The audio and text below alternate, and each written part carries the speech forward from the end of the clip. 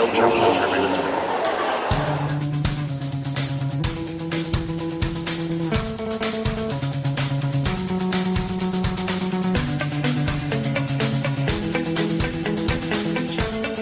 Welcome to a special pre-Olympic edition of No Challenges Remaining. I'm Ben Rothenberg, and joining me as always is my dear friend and Olympic enthusiast, Courtney Nguyen. Hi, Courtney. Hello, Ben. I have Olympic fever. You do. You just came back from London. I think it's one of those things that came over on the plane with you. Guess so. Yeah, maybe. I did stop at the London 2012 shop at Heathrow because I Hmm. did got there a little bit early. So I bought my Team GB wristbands mainly just because I think the pattern is cute. That's good. With the light blue, they look good. Yeah, I liked how she incorporated like the Union Jack in there. And then I got this little rubber ducky that is the like it's like a Wimbledon or no, sorry, it's a tennis at the Olympics rubber ducky. So it's like purple and green, and it's a rubber ducky with like a little headband Why and a not? racket. That It's that makes sense, I guess. it just seemed like one of the more random Olympic souvenirs I could get. So It's rare to even, the Olympics happen all sorts of strange places. It's rare to be somewhere even near when Olympics is happening, so you might as well splurge. exactly, that's the thing. I mean, I think that's part of why I'm like super excited about the London Games. Is just that it's a city that I love. It's a city that I know. Um, the landscapes are familiar, especially coming off of Beijing, where we kind of didn't really know what the heck we were going to see Right. and what was going to happen. Like, I kind of feel like with the London Games, there's a familiarity and a predictability about it. So, hopefully, I mean, not like on the field or in the pool or predictability, but at least just the way the games are going to happen. Hopefully, there's a predictability about Right, we it. sort of know, like, Britain, we know what your deal is. Like, I Yeah. feel like with China and Greece, there was sort of this air of, are they ready? Or, is something I going to go horribly wrong? Is everyone going to choke on the air and die? You don't get that with London. Yeah, I mean, I remember in Beijing, the big thing was the pollution, at least to me. Yeah. The tennis players first arrived and like literally they could not breathe.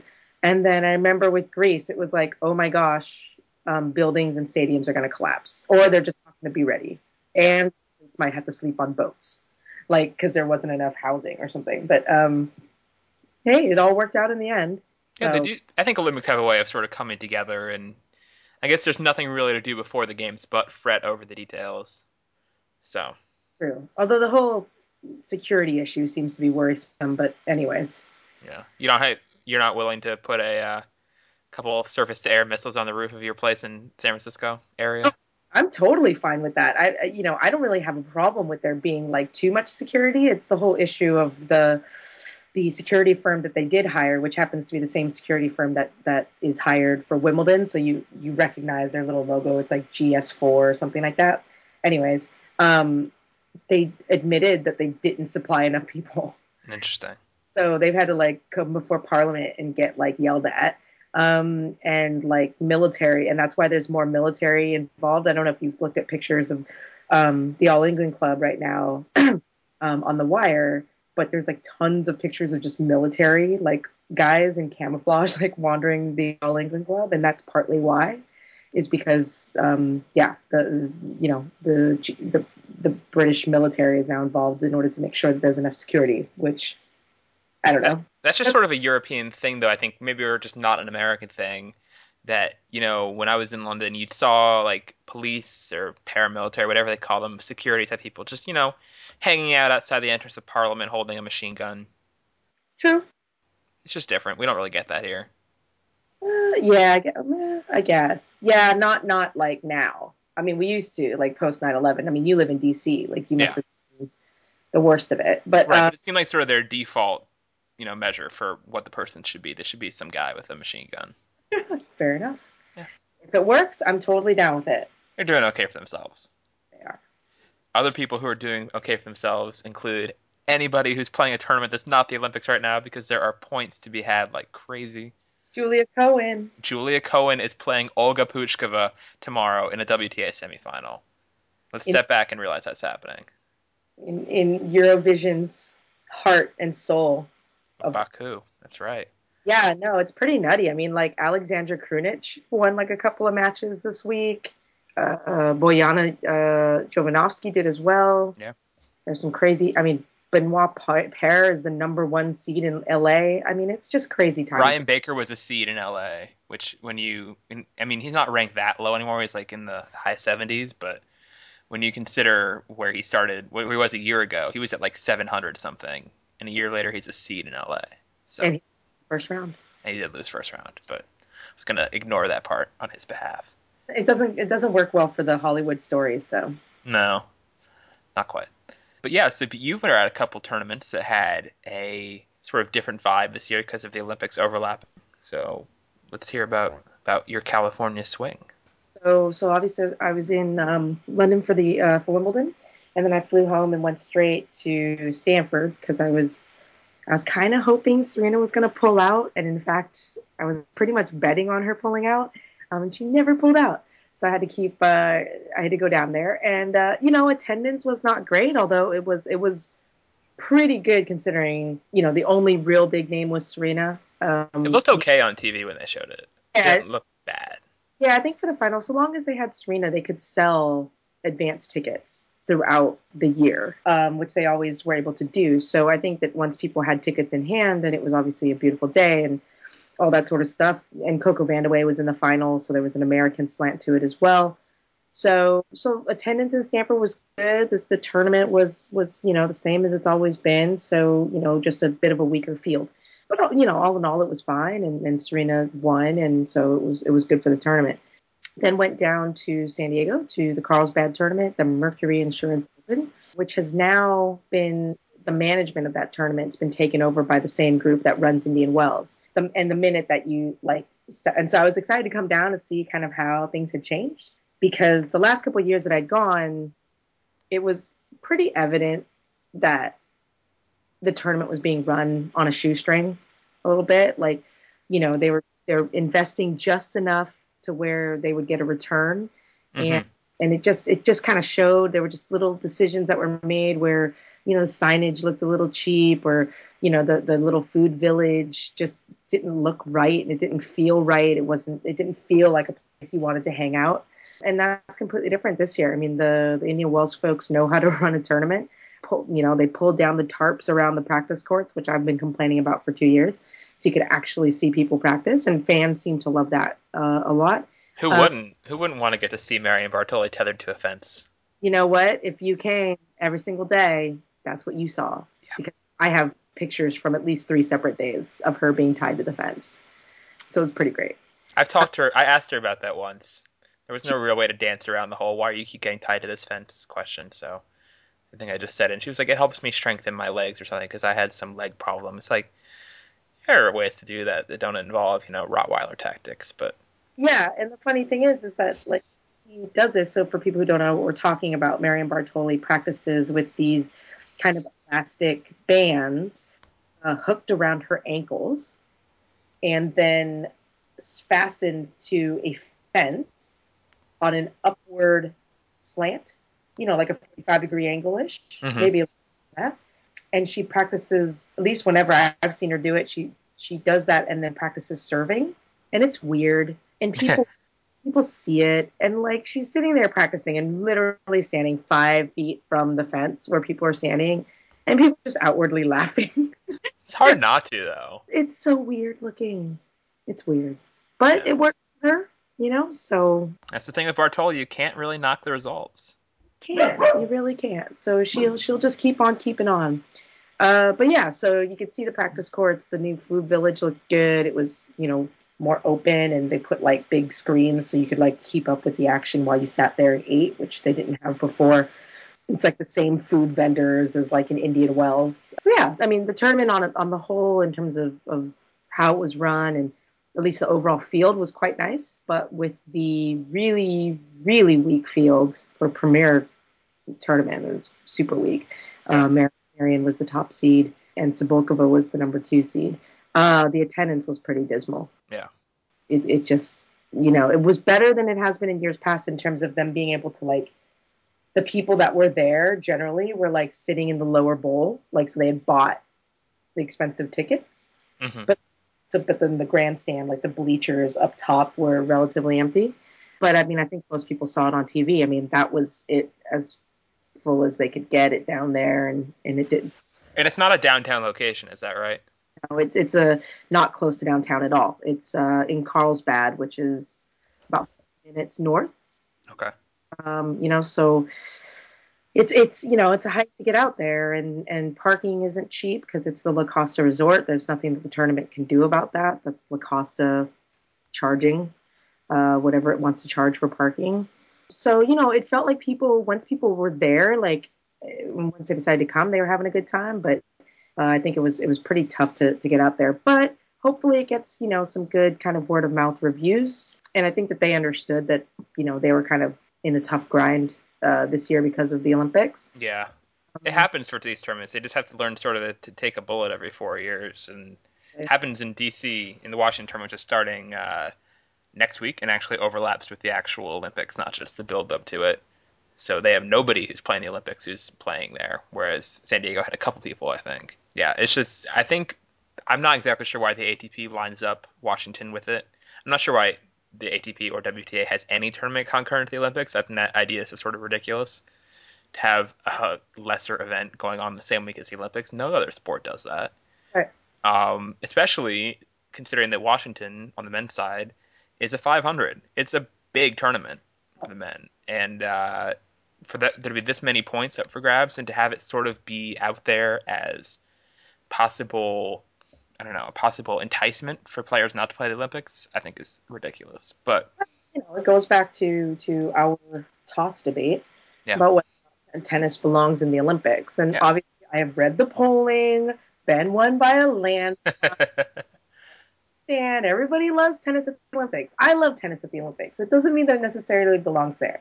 But that being said, like this is kind of one of the problems is that from an optics standpoint, like if the tours are running tournaments concurrently with the Olympics, doesn't that kind of detract from actually how important tennis sees the Olympics? Because yeah, that's not done during the slams. Obviously, it's not done during Davis and World Cup or Cup. Tournaments go on hold for those as well. So It's just a little bit gutless of the ATP, I think, not to just cancel a tournament once every 4 years. And that would be a completely reasonable thing to do. Maybe have some tournaments that are like the 250s, like Atlanta, LA, now Winston-Salem, whatever. Say, okay, maybe once every 12 years, you guys are going to rotate and you won't get to be around during that time. We're going to have this week off. Deal with it. I mean, Or just move it around somewhere. It can happen. yeah, you know, it's just weird because basically the ATP, just like the WTA, has to field, those contracts with the tournaments. They guarantee a certain level of field, right, to Yeah. the tournament, and there are penalties, financial penalties, if the ATP doesn't deliver. So I think that effectively they would just rather have like the tournament there and just like pay off the penalty, I guess, than not have it there. I guess so. I mean, the thing about Washington is a really, really solid tennis attending community. I mean, the Legg Mason tournament has gotten great fields. Really, they sell out several sessions of tournament, or if not sell out, they at least get 95% on a very regular basis, with fields that have not included any of the big four in the last 6 years. So for men's tournament, that's pretty impressive. Hmm. And I think they put them up against the Olympics in part because they know that they can survive it. In '08, they had Roddick, who skipped Beijing to stay in the U.S., which helped. But they didn't really have much worse attendance in '08 until Roddick lost and the draw completely fell apart. When you had something happen like a Troitsky Kunitsin semifinal, that just shouldn't happen. That just didn't happen. I mean, I actually didn't go to that match. It was a semifinal of my home tournament, and I live like a mile and a half from the grounds. And I was like, you know what? It's been a long week. I don't really need to see Troitsky Knudsen. And then Troitsky, this is back when Troitsky might sound like a name now, but he was not at that point. He was ranked like 80 something. Anyway, so they do it because they can take the punch. And Washington has been very good about attending it this year. It'll be a WTA tournament as well. And even though it's an international level, WTA, which is the lowest level, the Olympics being there sort of equalizes the field, and arguably the WTA field is better than the ATP field this year. which is sort of cool. So, Who's seed? who is going to be there? Pavlyuchenko will be there. Wow. Benisova.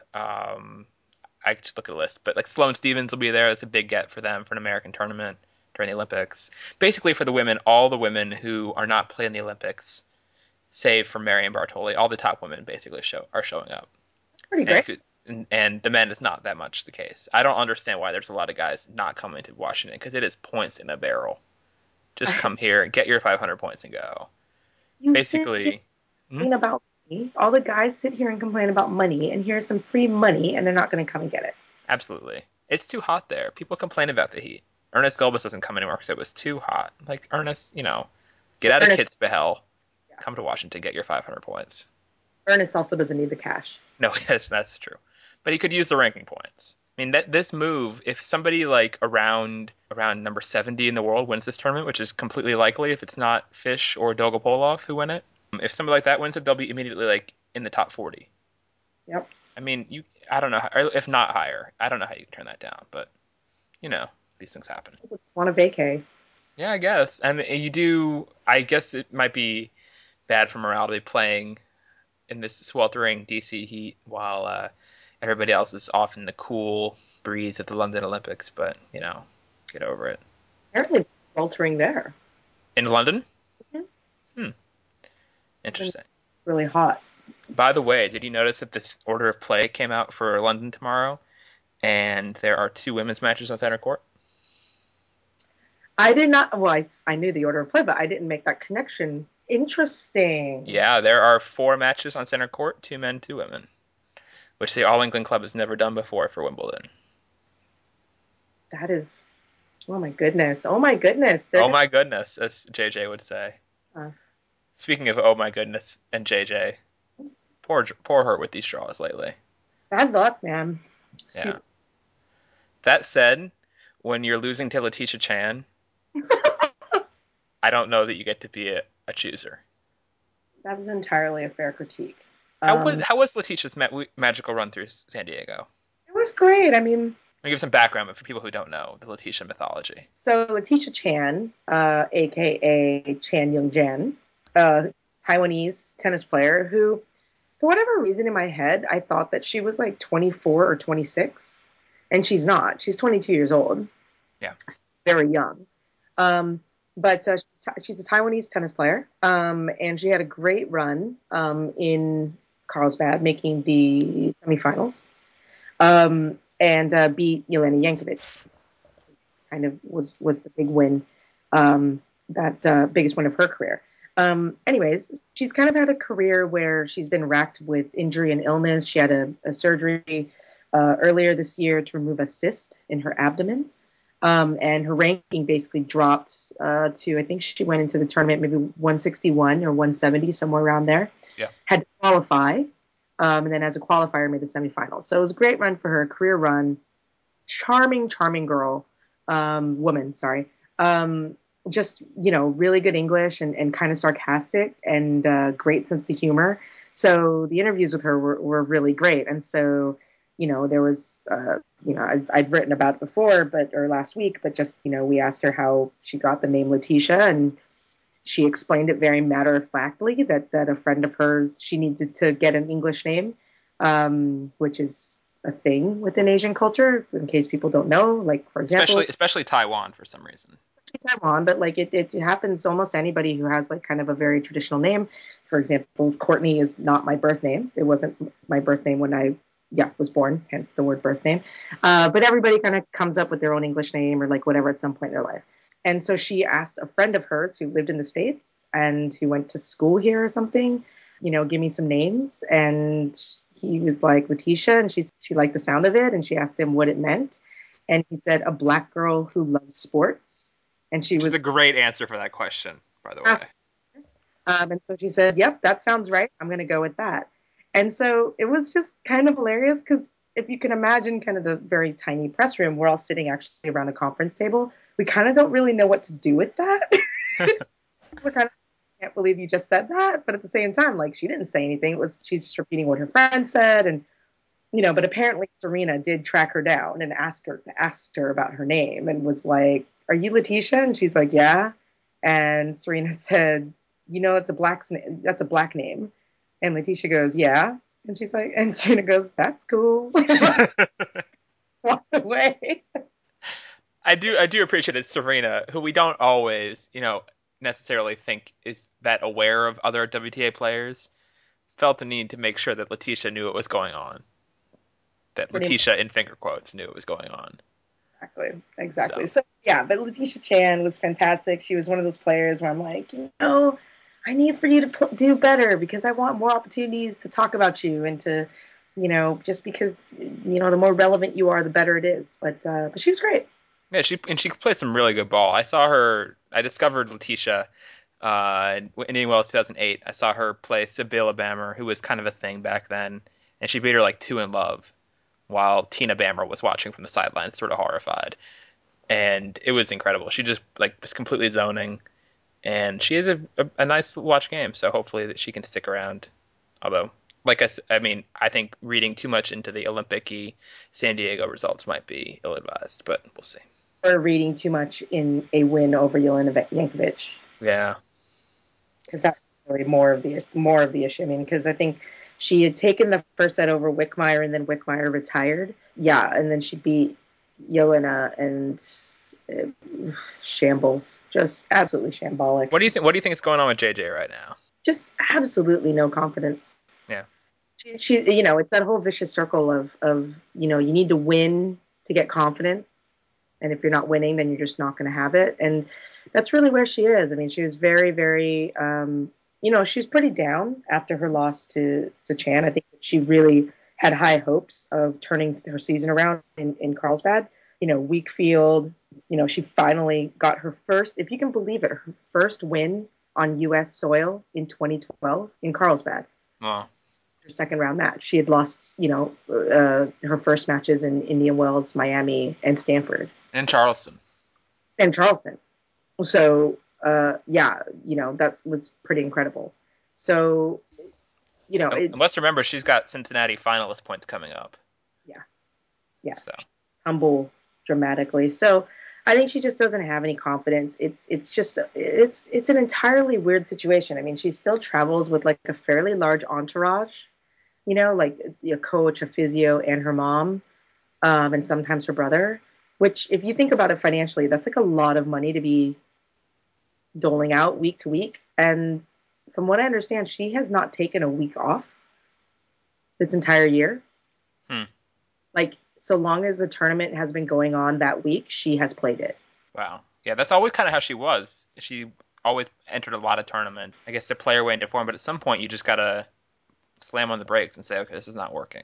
Exactly. You need to kind of hop off the treadmill and maybe like, cool down and take a deep breath and reset and to get back on. So, she doesn't know what she's doing out there. That's the biggest thing. There's just really no conviction or thought into how she's hitting the ball or why she's hitting it the way that she is. And somehow her kind of wily, scrambling counterpunching has just really turned into a ball bashing mentality without the power. Yeah, that's not good. No, it's just horrible to watch. It's just fun to watch. I used to love watching JJ, and it's hard to kind of watch her go through this sort of slump.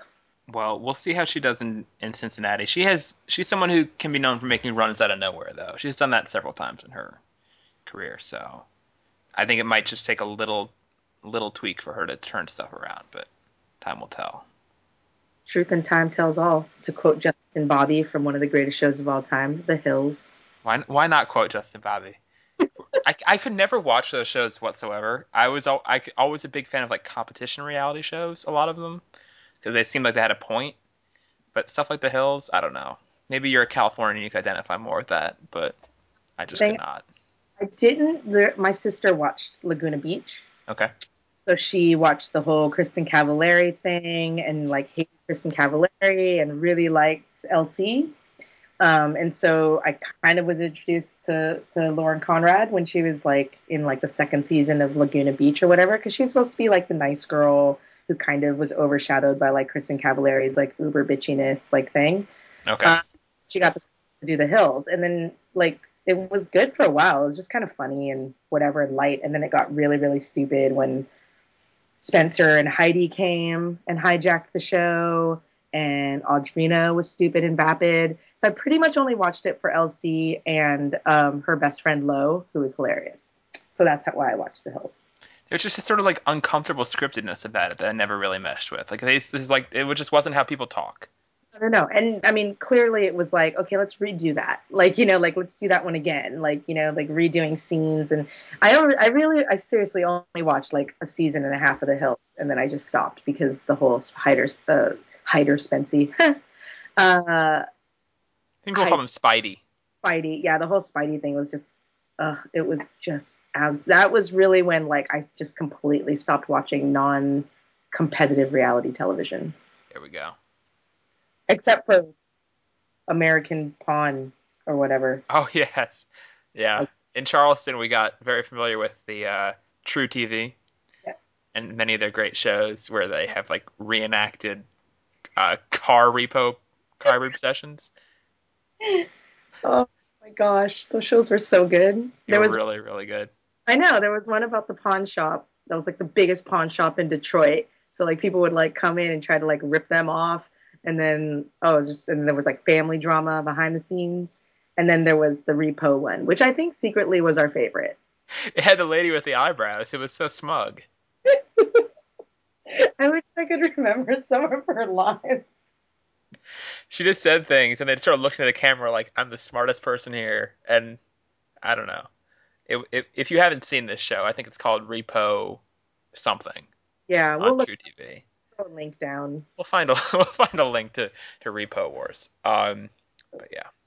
Anyways. So the other thing, there's no segue between Repo and World Team Tennis, but I'll try. The other thing we want to talk about this week was World Team Tennis, which is winding down its regular season. And I've been going to a lot of World Team Tennis because there is a team in Washington. There's no team really in your area. I guess Sacramento is vaguely in your area. And But you could barely get me to go to Sacramento when I went to school in Sacramento. yeah. So I am not going to make that drive. But allow me to interview you about your love for World Team Tennis because Okay. I find it fascinating. Go for it.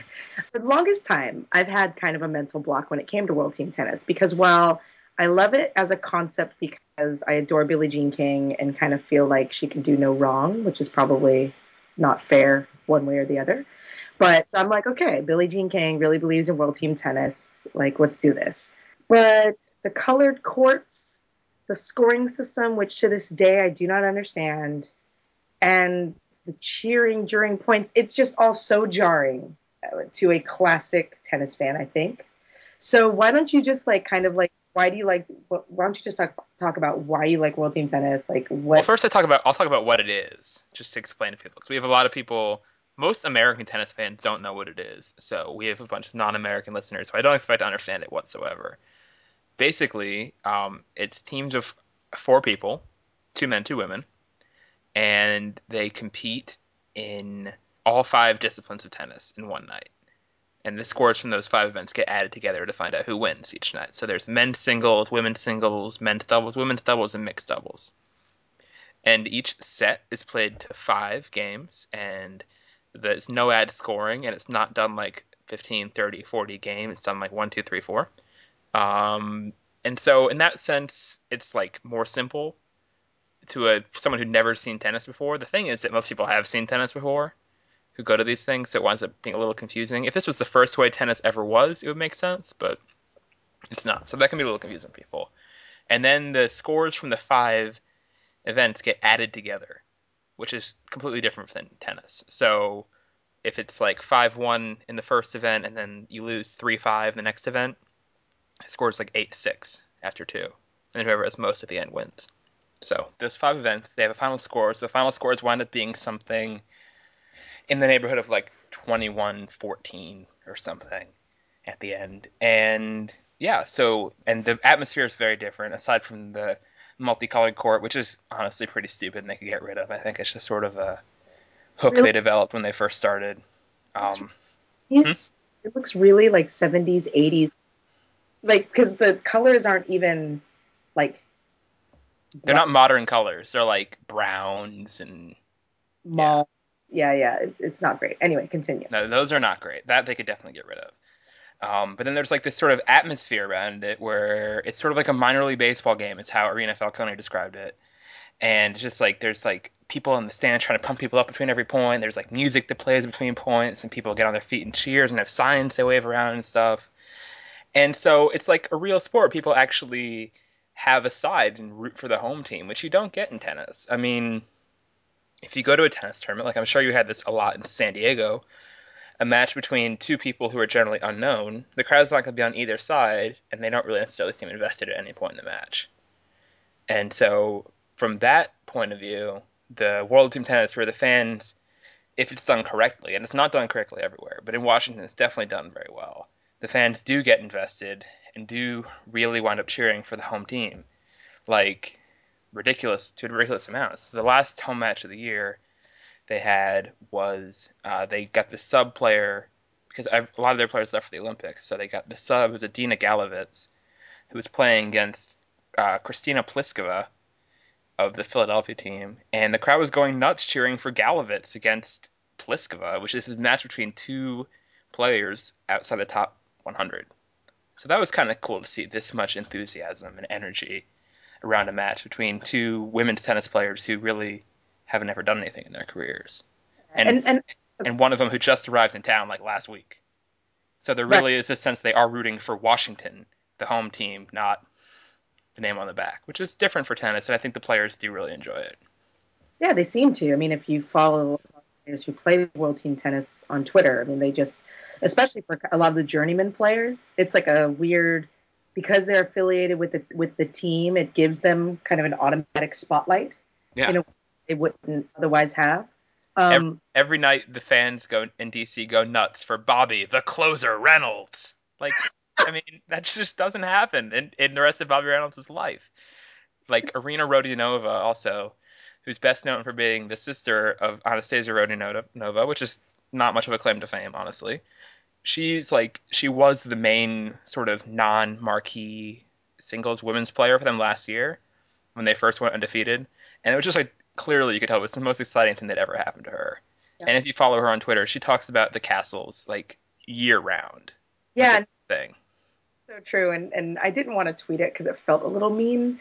But I think because she was tweeting about the castles a lot, like, this week and last week, I just kind of wanted to, like, just say, like, it's kind of cute that to Arena Rodionova, like, World Team Tennis is the Olympics. Because you Yeah. have your whole Twitter was, like, blowing up about, like, with top players at the Olympics. And then Arena Rodionova is just like, refuse to lose, castles. Like, like, this is an amazing experience once again. So, No, I mean it really is cool for them. I mean, a lot of them, a lot of it's the Washington experience, from what I can tell, having never been to any other venue in person, but seeing them on TV. The Washington people do it so much better than everybody else. They get full stands. They're winning, which is a big part of it, and they're really excited that sort of the winning is relevant now. They wins. have this refuse to lose mantra, and I wrote an article about this. I don't know if you read it or not, where Ilana Kloss, who's Billie Jean King's partner and is commissioner of World Team Tennis, said something like, "This shows that the competition part of this winning streak they're on shows that the competition matters. Like the results actually matter, and people really are trying for these results." Which sometimes, because of the sort of fun relaxedness of it and the occasional old fogey battles that happen between McEnroe played Agassi this year or something and some random match in New York, people think it's just sort of an exhibition. And I think ideally they'd like to get away from that and make it a legit league. And at least in Washington, I think they've accomplished that. It's a minor league. It's a stadium that seats 3,000 people, but it's full every night and people are pretty into it. And they have people signing up to drive down in caravans to the finals for the playoffs when they happen in Charleston in September, and that's like a 9-hour drive. So there are some diehard Washington Castles fans, which is sort of cool. Yeah, I mean, I was going to say there are a few things that I've always kind of really liked about World Team Tennis, despite what I was saying before. But um, it's I kind of understood how the scoring system worked. I did love the aggregate scoring because it creates situations like we saw over the weekend with Venus versus Martina Hingis in the Castles was that the Sport Times, Yes. where like Venus's team was down by a significant amount going into the final match.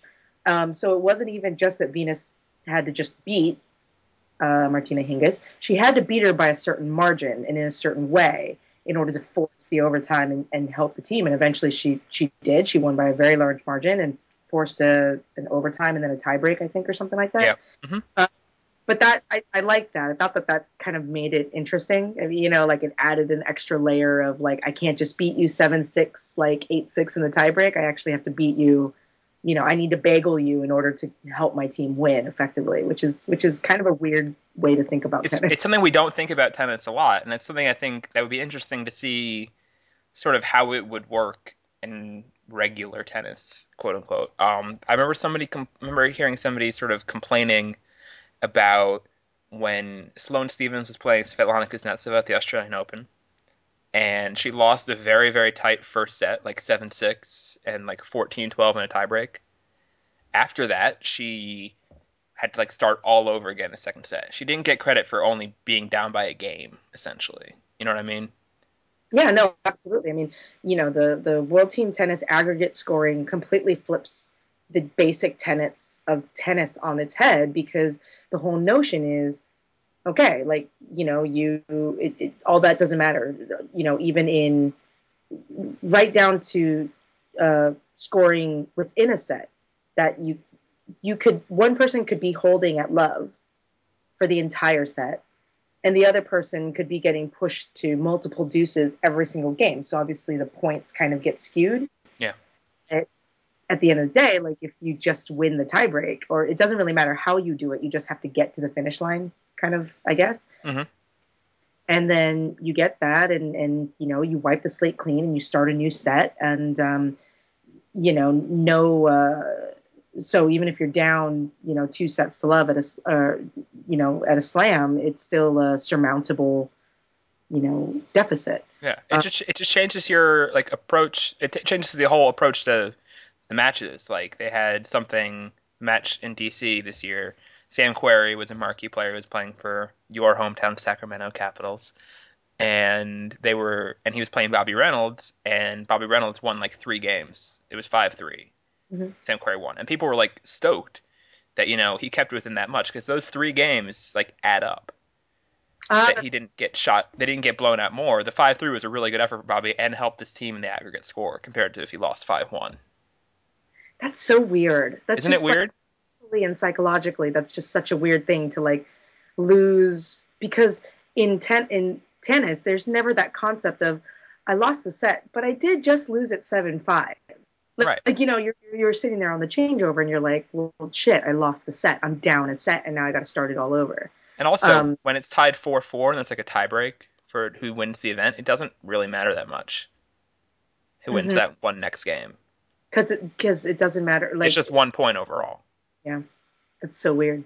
It's very different. It's just like if you haven't been there and you have a chance to go, do it just because, as you sort of mockingly said when I was tweeting about it, like it's like hearing about the first Wimbledon on the moon. It really is. It's totally different. Like it's as if tennis had never existed and someone created this whole new scoring system for it out of scratch, which is a bold way to go about making something successful, having it be so different. And I think that probably has hurt them to a degree. Yeah, But and I think that it's also kind of a probably. I mean, again, I've never gone to a World Team Tennis event. Although after this year and just kind of like your enthusiasm and just I don't know, maybe my maturation as a tennis fan, maybe like I definitely do want to make it out to one at some point, just to experience it. But I think that it would probably be a good litmus test for if you love tennis to go to, and you're only been exposed to traditional tennis, to go to World Team Tennis and to see if you still like it. If tennis is put into that context, because it's still forehands, it's still backhands, it still serves, you it's still still win a point the same way. exactly, all that's the same. But so what is it about tennis that you actually love? Is it, and I feel like because there would be a contrast there, it'd be an opportunity to actually kind of really think about that, which I think would be really interesting. No, it is very cool. It's much more. It's like it's so. I don't know if there's really any other sport that has like the equivalent of World Team Tennis. It's like very much a rogue entity in the middle of the schedule. Like, yeah, I mean, I was gonna say like arena football, but maybe not. But like that has players play both. It's almost like when some NBA players like go back to I don't know what the right term for it is. Like a court like in the middle of some urban city. And they Mm. play like one on one or like 3-on-3 games for like these big crowds, come to watch them play pickup. Hmm. It's almost like that. It's like it's just sort of the rules and the atmosphere are completely different. And there are people who sort of like tennis for the quietness of it, for the gentility and preppiness of it, and you don't get that at all in World Team Tennis. So Street. yeah, it's a little more street, I guess. Billie Jean King is nothing if not street. She'll cut you. She'll cut you deep. Yes, I really, really wanted that bobblehead that they were giving away at the whatever that arena was giving them away last night. It was at the Breakers game. Yeah, so that's Orange County. Um, yeah, And if anybody listening picked up a Billie Jean King bobblehead and doesn't want it, you know where to find me. exactly, for sure. So That was I just kind of I wanted to talk about it because it was just yeah, it was fun. It was fun even from the Carlsbad media room, like when Venus was playing that, that last set or whatever against Martina, like everybody had kind of pulled up the stream and we were all watching along and it was really entertaining. Like we all really enjoyed it. So it was And I good. gotta say, the atmosphere at that place, they're playing like in Albany for one match, was really pretty dead compared to what it's like in DC. Like the fan participation wise, it didn't seem like people in the stands were really getting that into it for that. Maybe that's because the road team was the one doing the big comeback. But yeah, it's pretty cool. If you haven't been there, it's just like it'll make you think that like tennis is sort of could be a sport that's like a normal sport, and Yep. tennis is not a normal sport the No, way we see it. So it's interesting. good stuff. So the other interesting development in tennis this week, next week, is the Olympics, which we should probably talk about because they are sort of a big deal. The draws came out today, and what were your first thoughts upon seeing these draws? My first thoughts upon seeing these draws was, wow, how times have changed. Because we now seem to have at least some modicum of stability on both the men's and women's tour. Not that there hasn't been for the men. I mean, for the most part, there has been remarkable stability. Yeah, And even if there's just flipping and flopping between one, two, and three and four, like, it's still stable.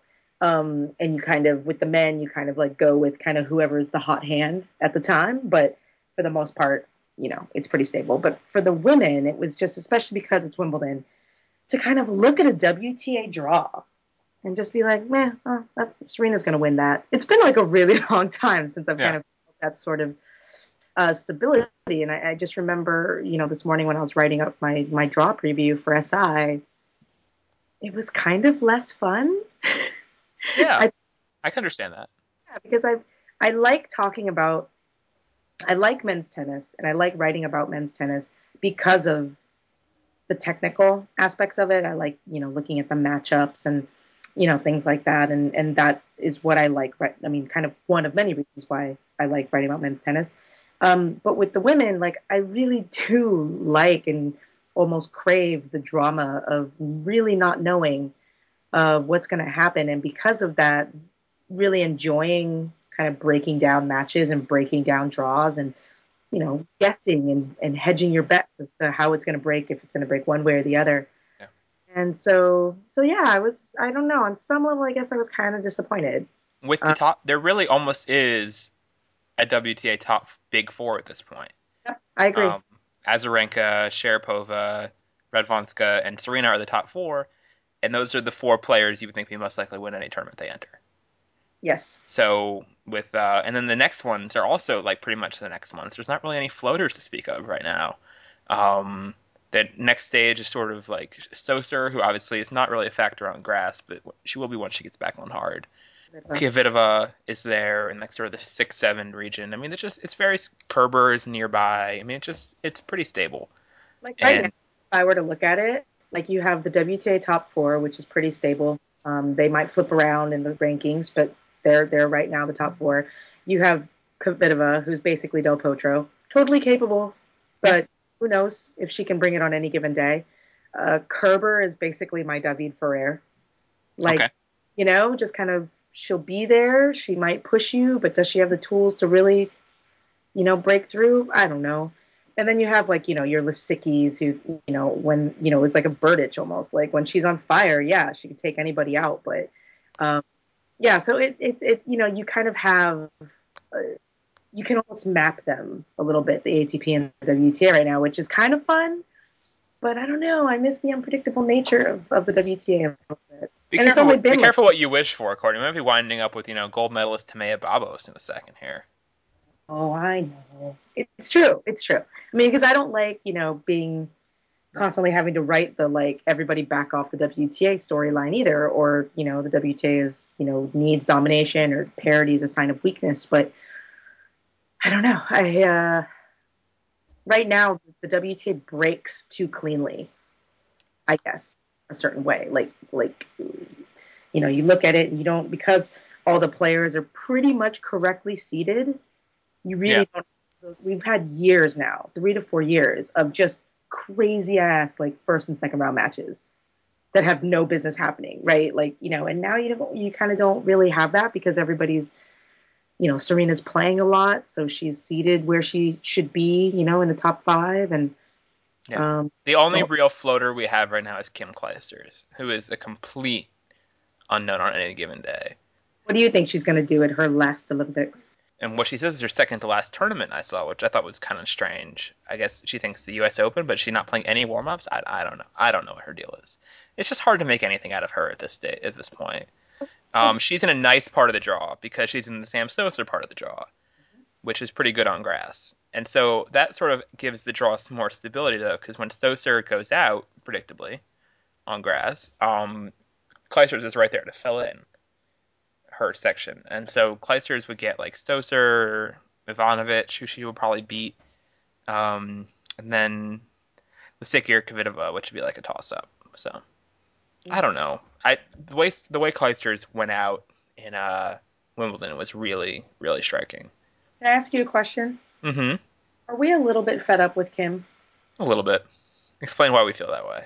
I don't know. We okay. We'll break away from the we, but I know. I mean, I haven't. Not that I've talked to you about this before, but I just kind of feel like this farewell is like so not what it should be.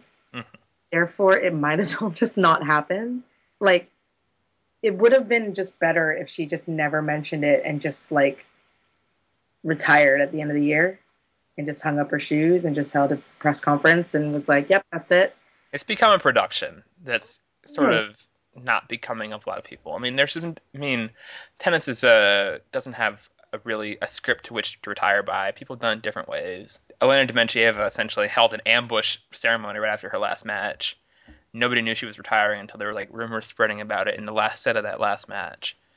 So that maybe is sort of a more sort of I don't know That, that's a crazy bit. way to go about it, but Okay. Clijsters is really milking this. Like everything is her last this, her last that, and it can get a little exhausting when it's been going on for months. Because what the other thing as well, and the reason why I don't know, I'm a bit kind of blah about, or it's difficult for me to muster up the kind of emotional, like, oh, this is Kim's last Olympics, this is Kim's last Wimbledon, this is Kim's last this, last that, is that unlike kind of like what Marat Safin did, and even Dementieva, if you think about it, when they had made up their mind that they were going to retire, Marat played. He flies all the way to Shanghai. He plays, Indian Wells. He plays like for the most part a bunch of tournaments during his farewell to kind of almost give fans an opportunity to actually see him and and kind of bid farewell or whatever. And I just kind of feel like with Kim, like she's not playing anything. It's like even she feels like she's like she's just trying to get through this. She's mailing it in. She's a part timer completely. Yeah, and it just leaves kind of a bad taste. I understand why and totally not ripping on the reasons why, but from a sporting perspective, it's a bit weak. We talked about this I think after Miami when I had a presser with her where she's talking about how she hadn't practiced outdoors that much before Miami, and I was like, well, why not? I mean, like there's not outdoor courts available in the world. She was like, well, I wanted to stay home with the family until like right before. So she's not, it's not the number one priority in her life the way most of these tunnel vision professional athletes have to be. Right. And that was very visible in her lost to Kerber, Yes. where she just got really blown off the court by somebody who prior to this year had never been considered an elite player. And just didn't really have it in her to stick around and figure out how to fight, Yeah. work her way through the match. And so, it is, I don't know. I just feel like it's hard for me to care if she doesn't care. Yeah. Yes. That's about right. And just also because her actual level of play is so inconsistent. Mm-hmm. It's hard to even predict her, even to put in time to predict her matches. That's impossible because she could lose to Vinci. She can be that bad. Yeah. And she could make it to the quarters without dropping a set. So I don't know. It's just kind of like, okay, well, there's Kim. Who knows? Yeah. It's And it's just and she could also medal. Yeah, That's she really completely within her. completely So within. she could I think she could. I mean, wait, I misread this. Sorry, she's in the Sharapova quarter, not the Kvitova quarter, like I said before. And yeah, she can beat Sharapova theoretically. Yeah, that little quarter can go a lot of different ways. Yeah. Mikhail Ivanovic, that's a toss up for me on grass. Mm-hmm. Lisicki Shvedova, that could be interesting Yeah. round. And then the winner of that would likely play Sharapova, although Sharapova, well, no, Saprova on grass, I don't think she's that great. Yeah. It's She interesting. made she made the finals. No, she didn't. Never Okay. mind. Yeah. She made the finals in Charleston, which is green but not grass. Yeah, green but not grass. But no, I mean, I thought that she played really well in Eastbourne, but I'm realizing that I think that she only made like maybe the quarters or semis. Okay. Yeah. We also have the men's draw, which is unlike the women's draw, which is very balanced. The men's draw is completely lopsided in a way that I haven't seen an ATP draw lopsided in a long time. Well, that's what happens when Rafa doesn't come and play. Yeah, what did you think about what we haven't talked since Rafa pulled out with his injury, so let's talk about that a little bit. Let's talk Um, about. let's talk about Rafa. Rafa announced his withdrawal about a week ago, I guess, and right near when the deadline was, so you could get replaced by somebody from your own country. So he will be replaced. He was replaced by Feliciano Lopez. I'm sure Feliciano Lopez will send him a gift basket of conditioner in gratitude. Um, what did we make of this sudden loss of the number two seed? Because really, the top four haven't missed a whole lot of tournaments in their careers. Correct, correct. Although of the one that has probably missed the most, it's been Rafa. I mean, he's the one that's had to take this first time he's taken extended time off. This won't even be the longest amount, break most likely that he'll take. I mean, I wasn't completely surprised that he pulled out of the Olympics. Obviously he was really excited to carry the flag and everything. Great patriot, sportsman, all these sorts of things. But the fact is, he already has one. Mm-hmm. Gold medal. It's not something that he kind of, I think, would feel compelled to check off his to-do list. And also, I think that it does show how serious I think the knee injury is. I mean, I mean, people forget. I mean, in case people forgot, he did lose to Rochel in the first week of Wimbledon. So Yeah. he's had a long time off, and the fact that he wasn't able to get himself into a position where he thought that he could compete is worrisome. I would be shocked if he plays Toronto. I don't think that's going to happen. If he returns, it'll be Cincy, and even then, I bet you something tells me he's going to be really pushing himself to get to Cincy. That he would be playing it to try and get matches before the Open, Yeah. not necessarily because he's 100% healthy. So I don't know. I'm not like worried about him career wise, but I mean, it's just kind of it puts the year, it really flips, I think, kind of the Rafa story in 2012, because he just looked like he had really fixed everything and through the clay season and finally shook Novak and beat Novak in the final and, got another French Open title and then, was really building momentum to make it like a three-man race, Yeah. sorry, to have it really be like Ed was playing well, Novak was playing all right, and Rafa was playing really well.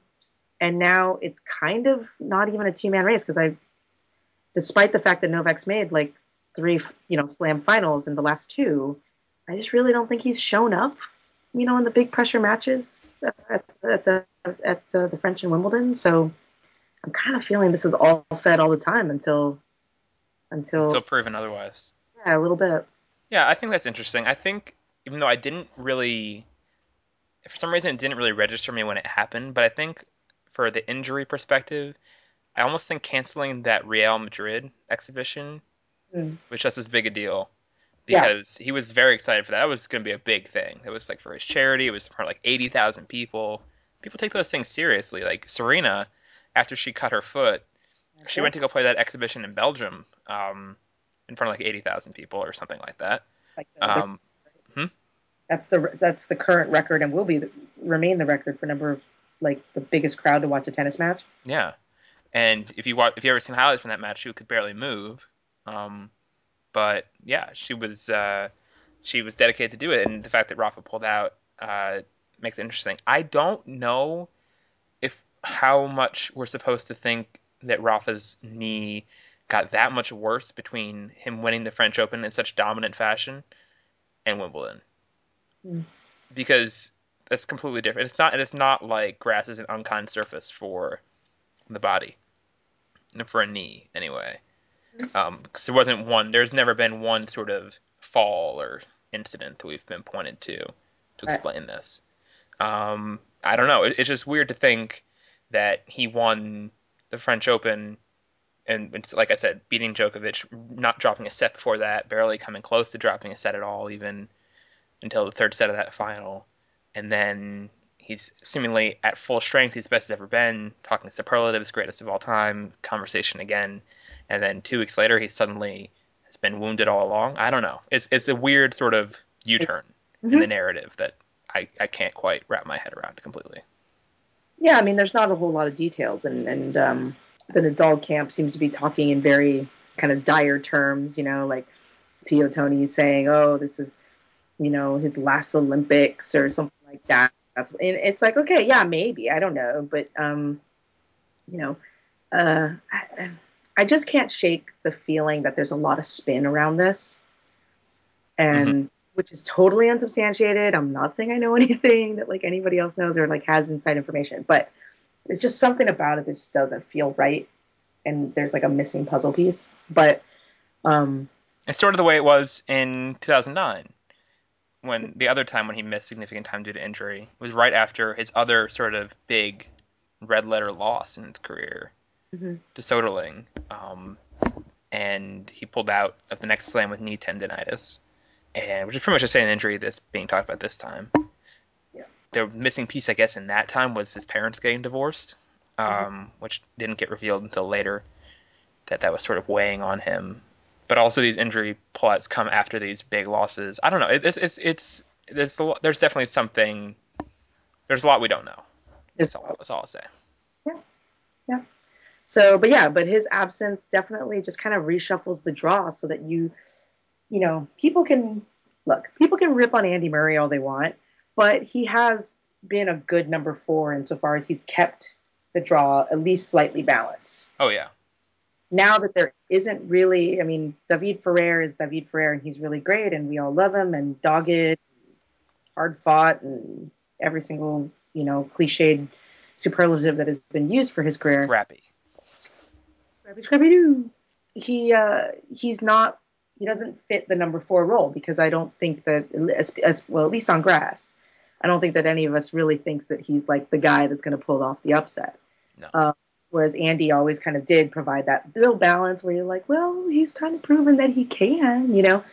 Um, so without Rafa there, you have just a ridiculously uneven draw.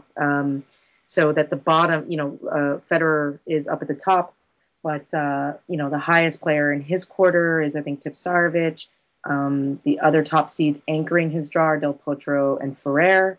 Um, and then everyone else pretty much is at the bottom of the bottom half, which Yeah. is There's only one other player in Federer's half who has ever made the semis at Wimbledon, and that's Nalbandian, who is not expected to really make the semis of this tournament or really be a threat, right. except for maybe to some shins.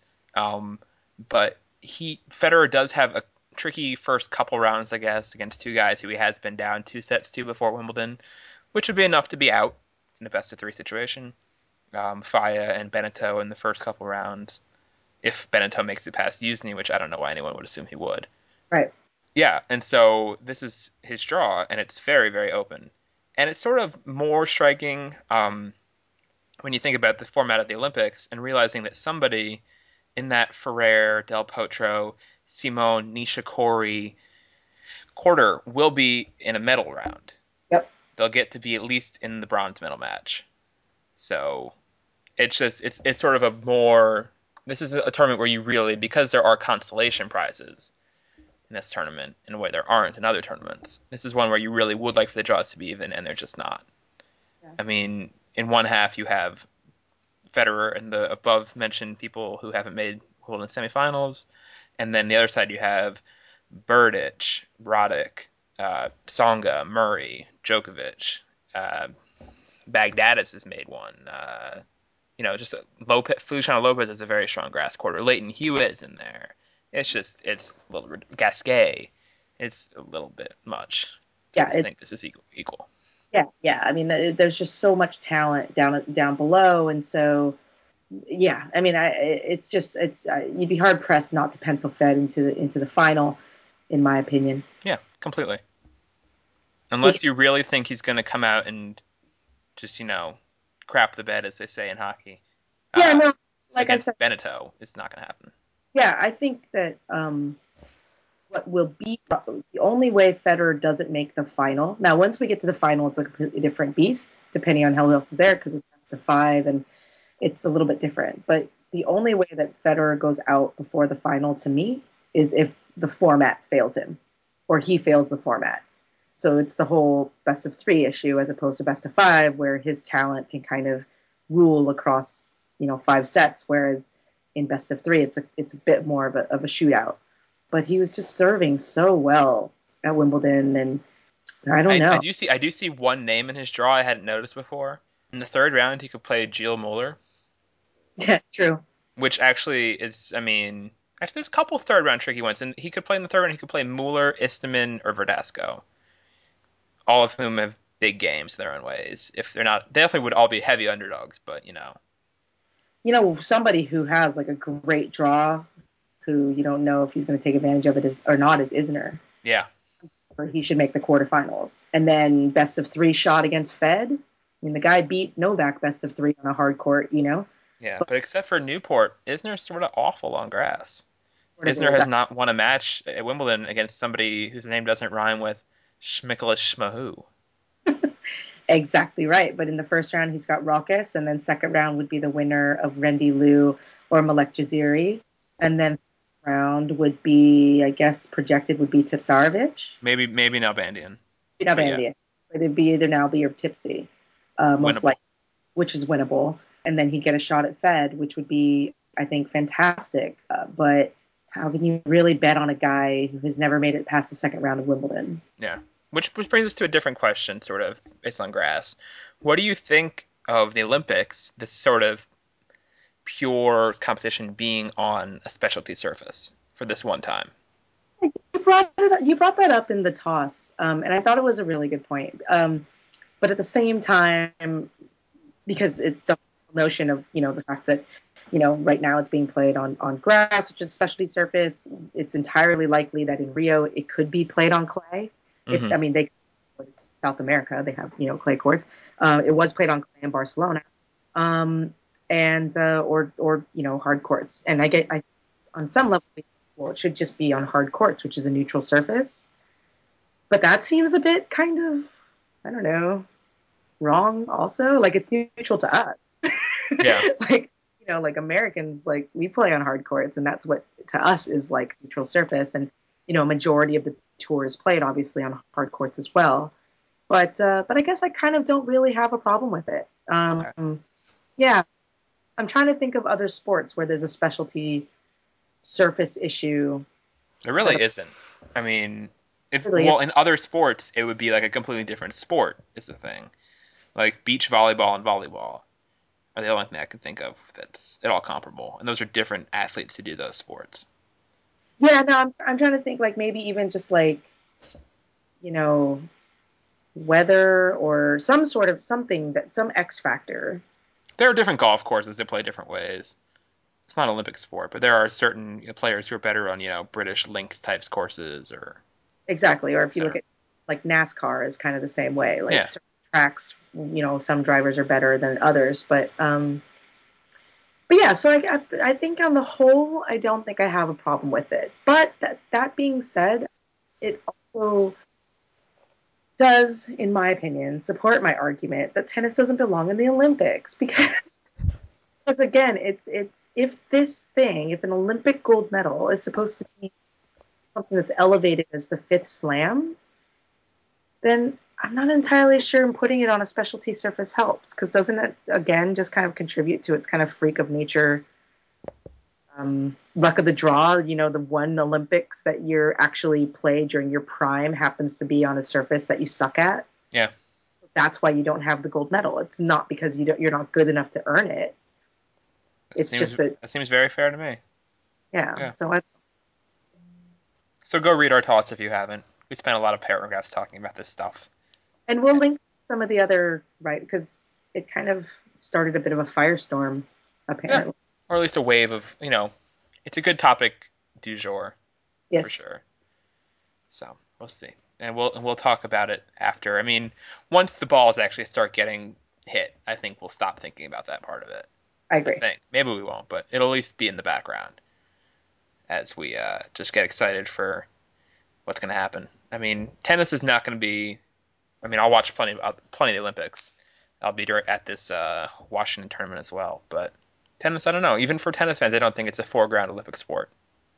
Right, right. I mean, and I think too, one thing to take into consideration is just the fact that because I guess my problem is that it's not that I'm not excited to see tennis at the Olympics. Like I'm really, really excited for the tournament actually, and I know the players are really excited about it as well. But I think that there is a little bit of kind of like revisionist histories. And like I saw some posts today about, interviews with Andre Agassi and Steffi Graf, and they talk about how like it was better than a slam. I'm like, of course you say that. You won it. You won the gold medal. But nobody, I think, who ends their career and doesn't have a gold medal is gonna really think that they're somehow empty and what was like the point of all that versus like if you kind of never win the French Open or you never win a slam at all. I feel like there is kind of an emptiness about it. Yeah, because it's this weird one-off thing. There's no build-up to the Olympics. I mean, it's just like it's not like there's an Olympic warm-up season. There would no additional. I thought there would be. I thought there would be like I thought the tours would get together and put one or two real big grass tournaments in between the Olympics and Wimbledon, but it didn't happen. It's just out there on its own with no sort of trials set up like we talked about at some other point. Yeah, and players win it, and it's a very winner take all thing. I mean, nobody says like, "Oh, what did you do?" "Oh, I made the third round of the Olympics in my career. That was great." Or Yeah. as some Australian, did you see this article about Leighton Hewitt complaining about his doubles thing, where they were saying, in like 2004 Olympics he came in 17th, and in the 2008 Olympics he came in 33rd, which translates as he lost in the second round in Athens and the first round in Beijing. No, Coming see, in 33rd, that's ridiculous. totally agree. And I was thinking about this today because there's all this talk about, if which players are going to skip the opening ceremonies because obviously competition starts the next day on Saturday. Yeah, And to me, I just was like, look, if you don't have a shot at a medal, go to the opening ceremonies. Like, you know what I mean? Like because no one cares if you lost the first 4 or 5 rounds. No one cares. Like, yeah. make sort of maybe I'll remember, maybe. But does anybody? I mean, if you were to ask most people, they would not be able to tell you who came in fourth in Beijing without thinking about it. Right. I'm It not. was I can tell you, but I'm not most people. right. You're not most people. I'm not most people, but Yeah. like it was Nah Like who lost. Serena never talks about. Oh yeah, I made the quarterfinals at the Olympics. That was pretty good. No, I don't even remember who she lost to. she lost to Dementia. There you go. I know it from like looking it up, but like I had to look it up because I was like, I actually had to stop and be like, did Serena play in Beijing? Like that's the thing about the Olympics is that either you make, there's no such thing as like a career result, right? Like, oh, I made the quarterfinals of the Olympics. That's the best result I've had at the Olympics. Like pat myself on the back. It's like Yeah, no, it's very winner takes all. yeah. So whether or not that makes it even elevates it even more or makes it lesser, that's a debate to have. But I think that's very well put. If you're not gonna win, if you really don't think you can win a medal, go to the ceremony. Just go. once in a lifetime thing. Like you don't know if you're ever going to be back. Like because if you don't have a shot at a medal, you truly do not know if you're ever going to be back. It means that you're like, outside of the top 15 effectively. Like when Varvar Lepchenko tweeted, "I'm not on the schedule for Saturday. I get to go to the opening ceremony." I mean, clearly, Varva, just go anyway. You know. Right.